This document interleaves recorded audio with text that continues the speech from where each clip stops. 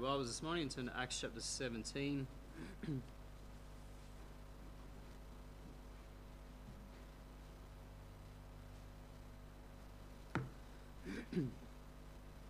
Acts chapter 17, and let's just read verse 16 and 17. Verse 16 says, "Now while Paul waited for them at Athens, his spirit was stirred in him when he saw the city wholly given to idolatry. Therefore disputed he in the synagogue with the Jews, and with the devout persons, and in the market daily with them that met with him." Let's open with a word of prayer. Dear Lord and Heavenly Father, thank you for the opportunity to come and spend some time around your word, to continue our study in the book of Acts this morning. Lord, I pray that you would take now as we consider the passage before us, that Lord, you would speak to each of our hearts through your word. We pray, Lord, that Lord, you would challenge us, that you'd meet us where we're at, you would refresh us through your word, that, Lord, we would see you, and Lord, we pray that you would just enable me now as I preach. Lord, it would be your words, it would be your thoughts. Lord, it would be only what you'd have me to say. May you be honoured, may you be glorified, I pray in Jesus' name. Amen. Of course, you remember, I know it's a long time ago, but Acts chapter 17 began with Paul and his missionary team coming to the city of Thessalonica. Okay, if you remember there, they entered into the synagogue and they preached Christ unto the Jews and to the God-fearing Gentiles. And there was a response, but mainly amongst the Gentiles, amongst the Greeks. They were the ones who responded and were saved. And then the unbelieving Jews responded to that by stirring up trouble. Okay, it says in verse 5 that they hired lewd fellows of the baser sort. So they hired some thugs, basically, to stir up trouble against Paul and Silas and Timothy, and to basically get them kicked out of the city. Okay, and if you remember, they went looking for Paul, but they couldn't find him, so they arrested Jason instead. Okay, and Jason obviously had been seen with Paul. Perhaps they were meeting in Jason's house. Whatever the reason was, they grabbed Jason instead and arrested him. And eventually Jason was let go on bail, if you like, on the condition that Paul and his team would leave town immediately. And so we read at verse 10 there, it says that the brethren immediately sent away Paul and Silas by night unto Berea. Okay, so they left in haste from Thessalonica and they went to Berea, this small town that's out of the way. And in Berea they were met with a totally different response, weren't they? They were met with a group of people who were ready to receive the truth. A group of Jews who were ready to hear the message. They were ready to hear it and to test Paul's message against the Scriptures, to test and see whether these things were so. And so as a result, many of the Bereans got saved and a great work takes place there. Things are going well until the Jews from Thessalonica catch up with Paul and they cause trouble once again. And so Paul has to leave in haste and he travels 500 kilometers to the south to the city of Athens. Just read there verse 14. We'll start in verse 13, It says, "But when the Jews of Thessalonica had knowledge that the word of God was preached of Paul at Berea, they came thither also and stirred up the people. And then immediately the brethren sent away Paul to go, as it were, to the sea, but Silas and Timotheus abode there still. And they that conducted Paul brought him unto Athens. And receiving a commandment unto Silas and Timotheus for to come to him with all speed, they departed."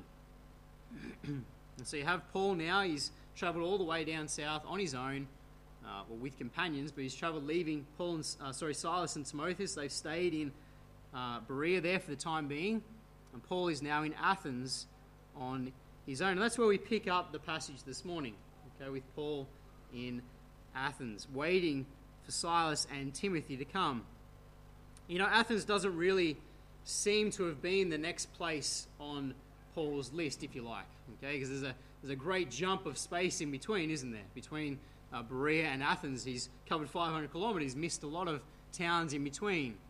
So it doesn't really seem to have been the next place that he was thinking of heading to. But, you know, as he waits in the city for Silas and Timothy to join him, you know, he quickly develops a burden for the souls of the people. He quickly develops a burden for the city of Athens. And so this morning, as we consider Paul's ministry in the city of Athens, I want us to begin by looking at the city itself, the city of Athens. And so that's our first point this morning, the city of Athens. Just read there again, verse 16. It says, "Now while Paul waited for them at Athens, his spirit was stirred in him when he saw the city wholly given to idolatry." Now, Athens was an ancient city. Even by the time Paul arrived on the scene, it was already 1,000 years old. So it's an ancient city. It was conquered by the Romans in 146 BC, but the Romans were so impressed with Athenian culture and so impressed with the learning that was taking place there that they basically left the city alone. Okay, they left Athens to run itself. They left it as a free city. Okay, we've talked about free cities before. These cities that the Romans basically let govern themselves.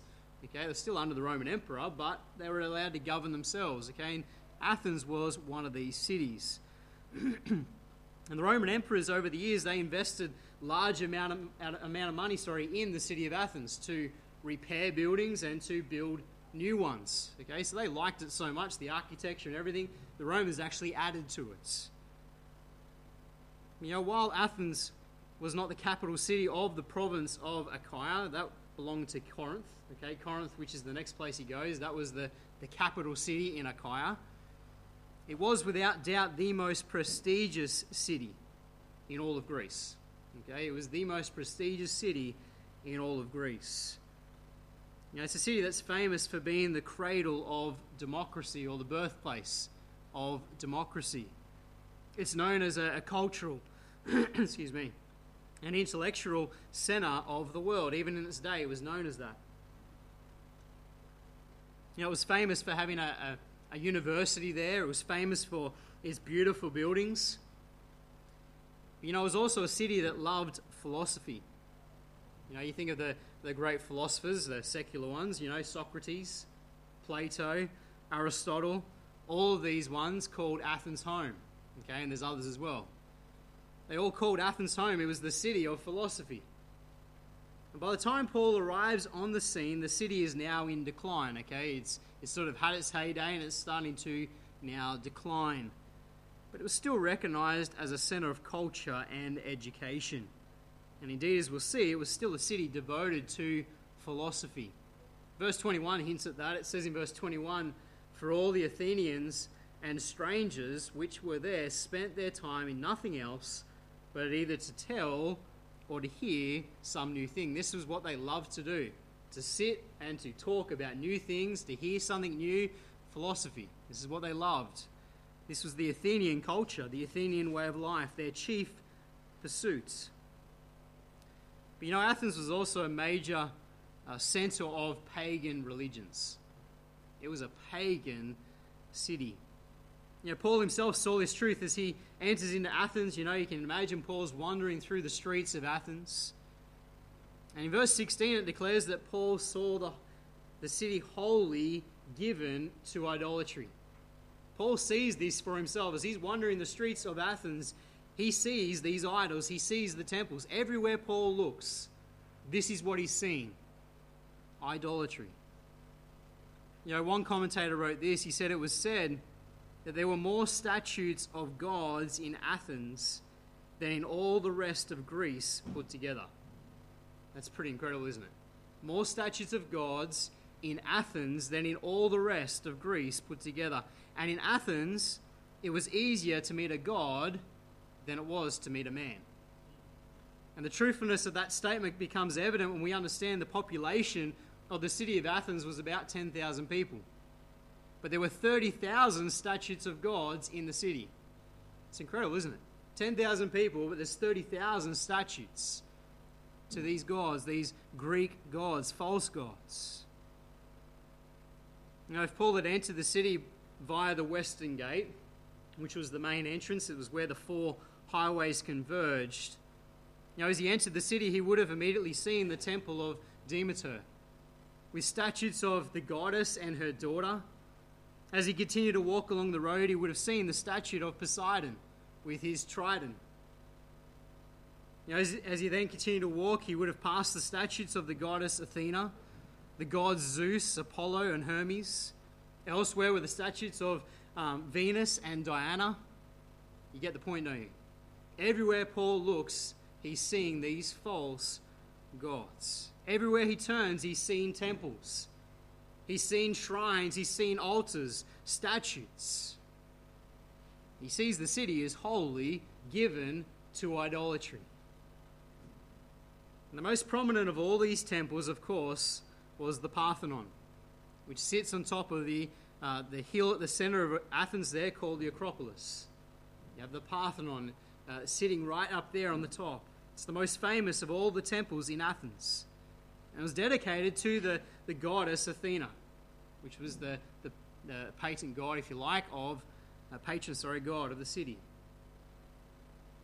And you see, this is what confronts Paul. As he's walking through the city, he's a first-time visitor, this is what Paul sees. The city is literally covered in idols and temples. Indeed, even today it is. You go to the old city of Athens today, it's still covered in idols. It's still covered in temples. But today we visit it and we look at it as being great works of architecture, don't we? We visit it as tourists, and that's what we look at. We look at all the grand buildings. We look at the idols and we see them as great works of culture and architecture and great works of art. In Paul's day, these were places of worship. These were places that were sacred to the Greeks. And Paul saw them for what they were. Paul saw them as being pagan temples and images of pagan deities. As it says here in verse 16, Paul saw that the city was wholly given to idolatry. What Paul saw is a city in need of a saviour. And that's the point here, isn't it? Paul's not distracted, is he? He's not distracted by the grandeur of all the buildings. He's not distracted by the architecture. He's not distracted by the culture and by the learning. No, Paul sees the wickedness. Paul sees the idolatry. Paul sees that the people are lost and in need of a saviour. And so Paul is led to stand up and proclaim the truth. And that's our second point this morning. We see Paul's witness at Athens. Paul's witness at Athens. Just read with me verse 16. It says, "Now while Paul waited for them at Athens, his spirit was stirred in him when he saw the city wholly given to idolatry. Therefore he disputed in the synagogue with the Jews and with the devout persons and in the market daily with them that met with him. Then certain philosophers of the Epicureans and of the Stoics encountered him.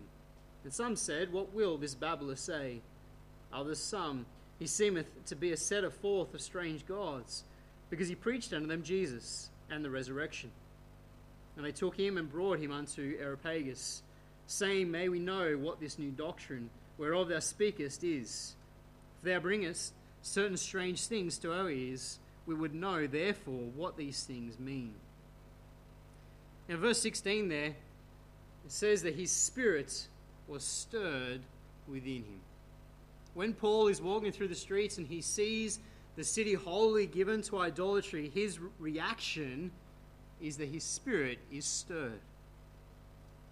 He's stirred to respond by preaching the truth. Now it seems that Paul's original intention was to sort of wait for Silas and Timothy to catch up. It's like he's waiting for them. But as he's walking through the city, his spirit is stirred and he can't restrain himself. He's like, I can't wait for them to come. I've got to start ministering to the people. The word stirred here is a strong word in the Greek. It's related to the word contention back in Acts chapter 15. Just go there. Acts chapter 15 and verse 39. If you remember, this is Paul and Barnabas. Verse 39 there it says, "And the contention was so sharp between them that they departed asunder one from another. And so Barnabas took Mark and sailed unto Cyprus." That word contention is very close in the Greek to this word stirred. Okay? And the contention there is this idea of there's this great agitation between them two, there's disagreements, there's strong feelings between the two. It's also related to the word translated provoke in Hebrews chapter 10. Just turn over to Hebrews 10 and verse 24. In Hebrews 10 verse 24 it says, "And let us consider one another to provoke unto love and to good works." Provoke, okay? To motivate someone unto something. So stirred, contention, provoke, they're all related to each other. And basically this word stirred here is a word that speaks about Paul's spirit being aroused and agitated, even angered, if you like, by the blatant idolatry that he sees around him. He is stirred within him.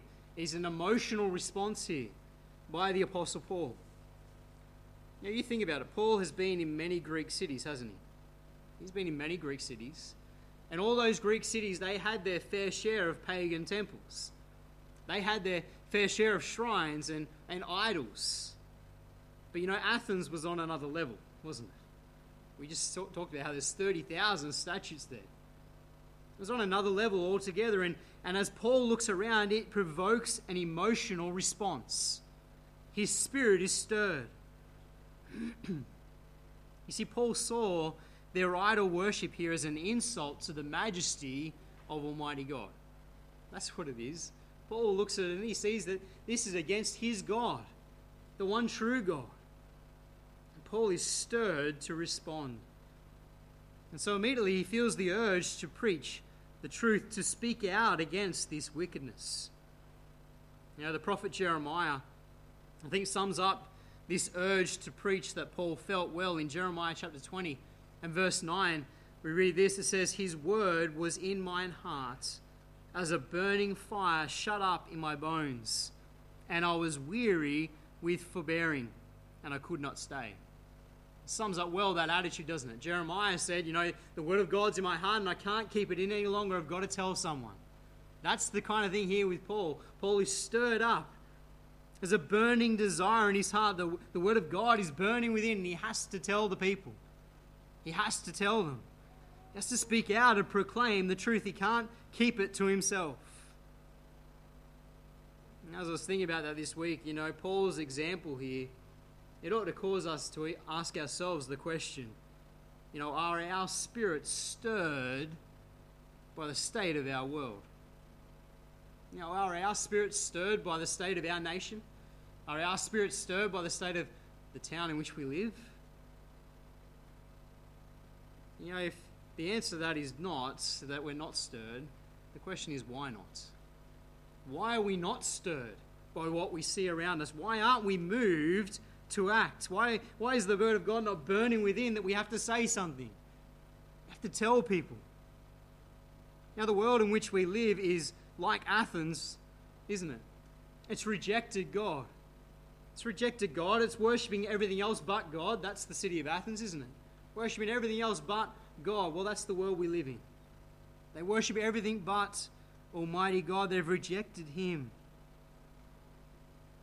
Now, when we look at the state of the world, it ought to move us with compassion. It ought to move us to want to speak out and tell them the truth before it's eternally too late. It ought to move us to speak out against the wickedness that's taking place.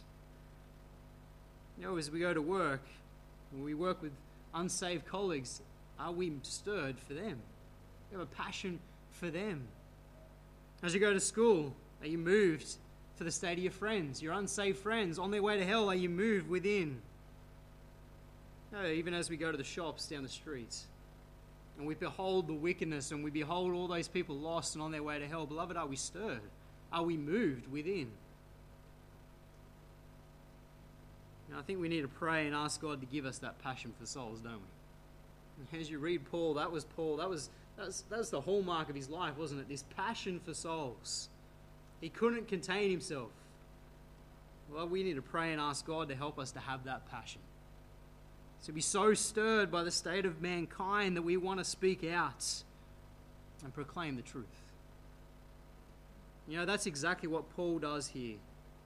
We read in verse 17 that he immediately goes to the synagogue, and he begins to dispute with the Jews and the God-fearing Gentiles. Verse 17, it says, "Therefore disputed he in the synagogue with the Jews, and with the devout persons, and in the market daily with them, that met with him. As was his normal custom, and we've looked at it numerous times, he went to the synagogue first of all and preached to the Jews and to those who feared God. But he didn't limit it just to the synagogue. It says in verse 17 that he went also to the marketplace. He goes to the marketplace. He's agitated by the city's idolatry. He's agitated by what he sees. And so Paul goes to the very place where he knows he's going to find lots of people. He's going to find lots of people, particularly those who worship these idols. And he goes there and he reasons with them. It says, and in the marketplace daily with them that met with him. He's meeting with people. He's reasoning with them concerning Christ, concerning the Scriptures. He's probably answering their questions, listening as they ask him questions and responding in kind. The marketplace here referred to here was located on the northwestern side of the Acropolis, that hill that we said was at the center of Athens. It was on the northwestern side. And the marketplace basically was the center of the Athenian social life. This is where people would hang out. It not only served as a place of commerce, a place to go and buy things, a market, but it was also a forum. It was a place where you go to be heard. It was a place where you go to conduct business, to settle legal matters. This was where the philosophers would hang out.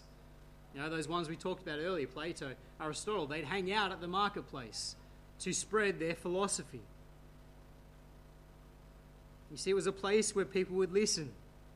As we said in verse 21, this is what the Athenians like to do. They like to hear something new. And the marketplace was the platform. And so, like the philosophers of the day, Paul goes to the marketplace. And he goes there to reason with the people. Anyone who would listen. He's talking to them. He's answering their questions.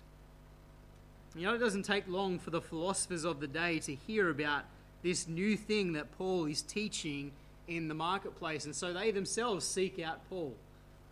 And they probably even debated with him. It says in verse 18. Then certain philosophers of the Epicureans and of the Stoics encountered him. It doesn't take long for them to find him, these two groups of philosophers, the Epicureans and the Stoics. It says that they encountered him. The word encountered here is in the imperfect tense, and so it implies that they encountered him on numerous occasions, It's not just that they ran into him once. It's the idea that they've been running into him daily. They've been meeting with him. They've been debating with him, talking with him. And so we have these two different schools of thought, these two groups of philosophers meeting with the Apostle Paul, listening to him and probably debating with him. Now the Stoics and the Epicureans, they were the two major competing philosophies of the day. Both of them sought to explain the nature of human existence in order to help people cope with a world that was suffering. The Epicureans, they were the disciples of a man named Epicurus. He lived from 341 to 270 BC. And so this is a fair time after that, isn't it? So his teachings have stayed around for quite a while. The Epicureans, they were essentially materialists. And their goal in life was pleasure. It was pleasure. For some, pleasure meant that it was, grossly physical. But to others, it meant a life of refined serenity. A life free from pain, a life that was free from anxiety. It was a life of pleasure. They believed that the gods took no interest in human affairs, and therefore the worship of gods was mere superstition. So basically, they lived as atheists. They didn't care one bit for any god or gods. They lived as atheists, living for pleasure. Eventually this philosophy degenerated into a sensual view of happiness. Eat, drink, and be merry, for tomorrow you may die. That is the Epicurean philosophy. That's where it came from. It came from them. And the Stoics, on the other hand, had got their name from the Stoa, which was a covered walkway, where their leader used to teach them. It was a man by the name of Zeno. And he taught around the exact same time, 340 to 265 BC. So they both were on the scene at the exact same time, teaching their different philosophy. But the Stoics, they were pantheists. Okay, so in other words, they believed that God was in everything and that God was everything. They were pantheists. And their emphasis was on personal discipline and on personal self-control. If you like, it was very similar to the Pharisees. A life of discipline, okay? Being good. Okay, that was their way. And pleasure to them was not good, but neither was pain evil. Okay, they sort of didn't count either as being something to seek after or avoid. The most important thing in life to them was to follow one's own reasoning and be self-sufficient. It was all basically about yourself, wasn't it? And so you can see where this philosophy led. It led to a life of pride. Okay? It led to pride. It basically taught men that they didn't need the help of God. They had to be self-sufficient. And so you basically boil it down to this. The Epicureans said, enjoy life. The Stoics said, endure life. That was their two philosophies. And these are the two groups that now meet with Paul. And in verse 18, we see that they respond in two different ways. Verse 18, it says, then certain philosophers of the Epicureans and of the Stoics encountered him, and some said, what will this babbler say? Others some, he seemeth to be a setter forth of strange gods, because he preached unto them Jesus and the resurrection. And so there's two responses here. One group responds by ridiculing the Apostle Paul and his teachings. They basically call him a babbler. They say he's a babbler. The word babbler here in the Greek literally means a seed picker. It was used to refer to a bird that would pick up seeds. Okay? And so they're calling him a seed picker. And basically it was a piece of Athenian slang. It was a term used for someone who picks up bits and pieces of information from others and then tries to pass it off as being their own and that they understand what they're talking about. And so you can see why they're ridiculing Paul here. They're saying you're just a seed picker. You've picked up bits and pieces of information and you're trying to pass it off as if you know what you're talking about, but you don't really know anything, Paul. That's what they're accusing of here, Paul of here. And so it wasn't a very flattering term, was it? For, what is essentially the church's greatest missionary and theologian, they're calling him a seed picker. The second group is confused, if you like, but they're interested. They're confused by what he's teaching, but they're interested. Their interest has been pricked. They want to know more. It says in verse 18 at the end there, it says, he seemeth to be a setter forth of strange gods, because he preached unto them Jesus and the resurrection. And so they're confused by what he's teaching. They don't really understand it. They don't really get where he's getting at. To them, Paul's philosophy sounded alien or foreign. They're Greeks. It's completely contrary to everything they've ever been taught, everything they've ever thought about the existence of God, or gods for them. It's totally contrary, isn't it? They would have considered the preaching of the cross foolishness. As Paul said in 1 Corinthians chapter 1, just turn there. 1 Corinthians chapter 1 and verse 23. We'll start in verse 22. It says, for the Jews require a sign, and the Greeks seek after wisdom. But we preach Christ crucified, unto the Jews a stumbling block, and unto the Greeks foolishness. You see, to the Greeks, this whole idea that someone would come, that God the Son would come to earth, he'd go to the cross and die for the sin of mankind, that was foolishness to them. It was a foolish philosophy, a foolish idea. And indeed the idea of the resurrection, which Paul was teaching, because it says there that he preached to them Jesus and the resurrection, the idea of the resurrection would have sounded completely ludicrous. You see, the Greeks considered the body to be evil, and that the soul wanted to be free from the body. And so for Paul to suggest a physical resurrection of the body, that goes against centuries of Greek thought, doesn't it? It goes completely against everything they've ever thought about the body, about man and the soul. And so we have some who outright ridicule Paul, and we have others who are interested but they're confused. So in order to investigate this new doctrine further, they take Paul to the Areopagus to stand before the council. Just read there, verse 19. And they took him and brought him unto Areopagus, saying, May we know what this new doctrine whereof thou speakest is. For thou bringest certain strange things to our ears, we would know therefore what these things mean. So they bring him to Areopagus to stand before the council. Okay, now Areopagus here was Mars Hill. As it's called in verse 22, it says, Then Paul stood in the midst of Mars Hill. Okay, this is another name for the same place. Okay, and basically there was a council here that met at Mars Hill.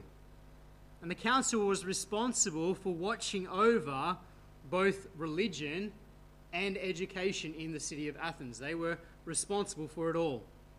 And so it's natural that they bring Paul to the council to present his new doctrine, his teaching that he's brought to town. You know, basically, Paul is invited here to come to Mars Hill and present the truth to a council of men. That's what he's invited to do.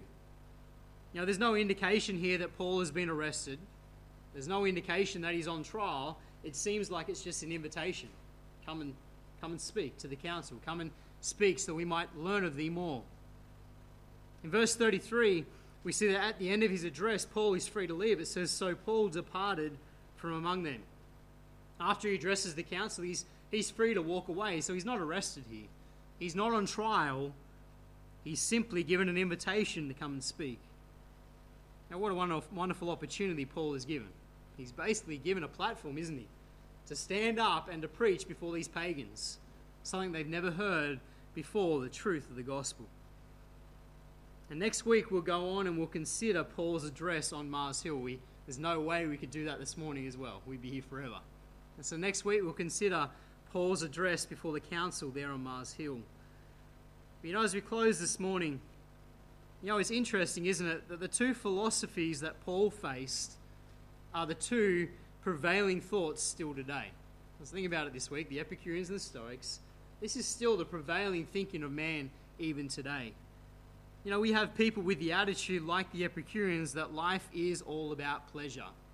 You know, their attitude is eat, drink and be merry, for tomorrow we may die. There's no concern for God. There's no regard for God. They don't care what he thinks. They're atheists essentially, and they live like that, live for pleasure. That sums up a lot of mankind, doesn't it? Epicurean way of life, living for pleasure. But you know, on the other hand, we have people like the Stoics who believe the most important thing in life is to follow their own reasoning and to be self-sufficient. You know, they're people who are full of pride at how good they are. How good they are, and they believe they don't need God. We have people like that too, don't we? People we meet. They think they're really good. They're full of pride in themselves. And when you give them the gospel, they go, it's for someone else, not me. I'm good. I'm a good person. They're self-sufficient. They're living by their own reasoning. You know, these are the attitudes of the people in the world today, the attitude of the people we meet. You know, as we seek to witness to them, as we seek to give them the truth, you know, we're going to be met with the same responses that Paul faced, aren't we? We're going to be met with some who ridicule us. They ridicule us because, you know, why would you want to do that? Just live for pleasure, live for yourself. Why would you want to live for God? Why would you want to acknowledge God? They'll ridicule us. But then you'll have others who are interested, but they're confused. And they don't see it as applying to them. Their ears are pricked, but they don't really see their need of the Saviour. You know, there will, of course, still be some who hear, understand the truth, and receive it, and praise God that the gospel still works in the hearts of men. You know, the reality is we're going to face opposition. There's going to be responses that are varied, aren't they? You know, we need to pray that God will help us, that God would stir up our spirits as Paul's was. Stir up our spirits to have a burden for souls, and that God will give us the courage to boldly proclaim the truth no matter the opposition and no matter the response. You know, even if the response is a negative one, we still have to proclaim the truth, don't we? Unto the world that is lost and dying on its way to hell. Let's pray that God would stir up our spirits today. Give us a passion for souls. Let's close in a word of prayer. Dear Lord and Heavenly Father, we thank you for your word. And Lord, the more we look at Paul and his missionary journey, the more, Lord, it puts us to shame, in a sense, for our lack of passion for souls. And Lord, I pray that you'd help each and every one of us, that you'd stir up our spirits, Lord. That, Lord, as we see the state of the world, that, Lord, we would have a burden for the lost. That we would be offended by the wickedness around us, so much so that we have to stand up and proclaim the truth. And Lord, I pray that no matter the response, you would help us to be faithful. You would give us the courage. You give us the words to say. Lord, even this week as we go forth into our lives and the people we meet, Lord, give us the courage to proclaim the truth, we pray. Bless now as we close. We pray these things in Jesus' name. Amen.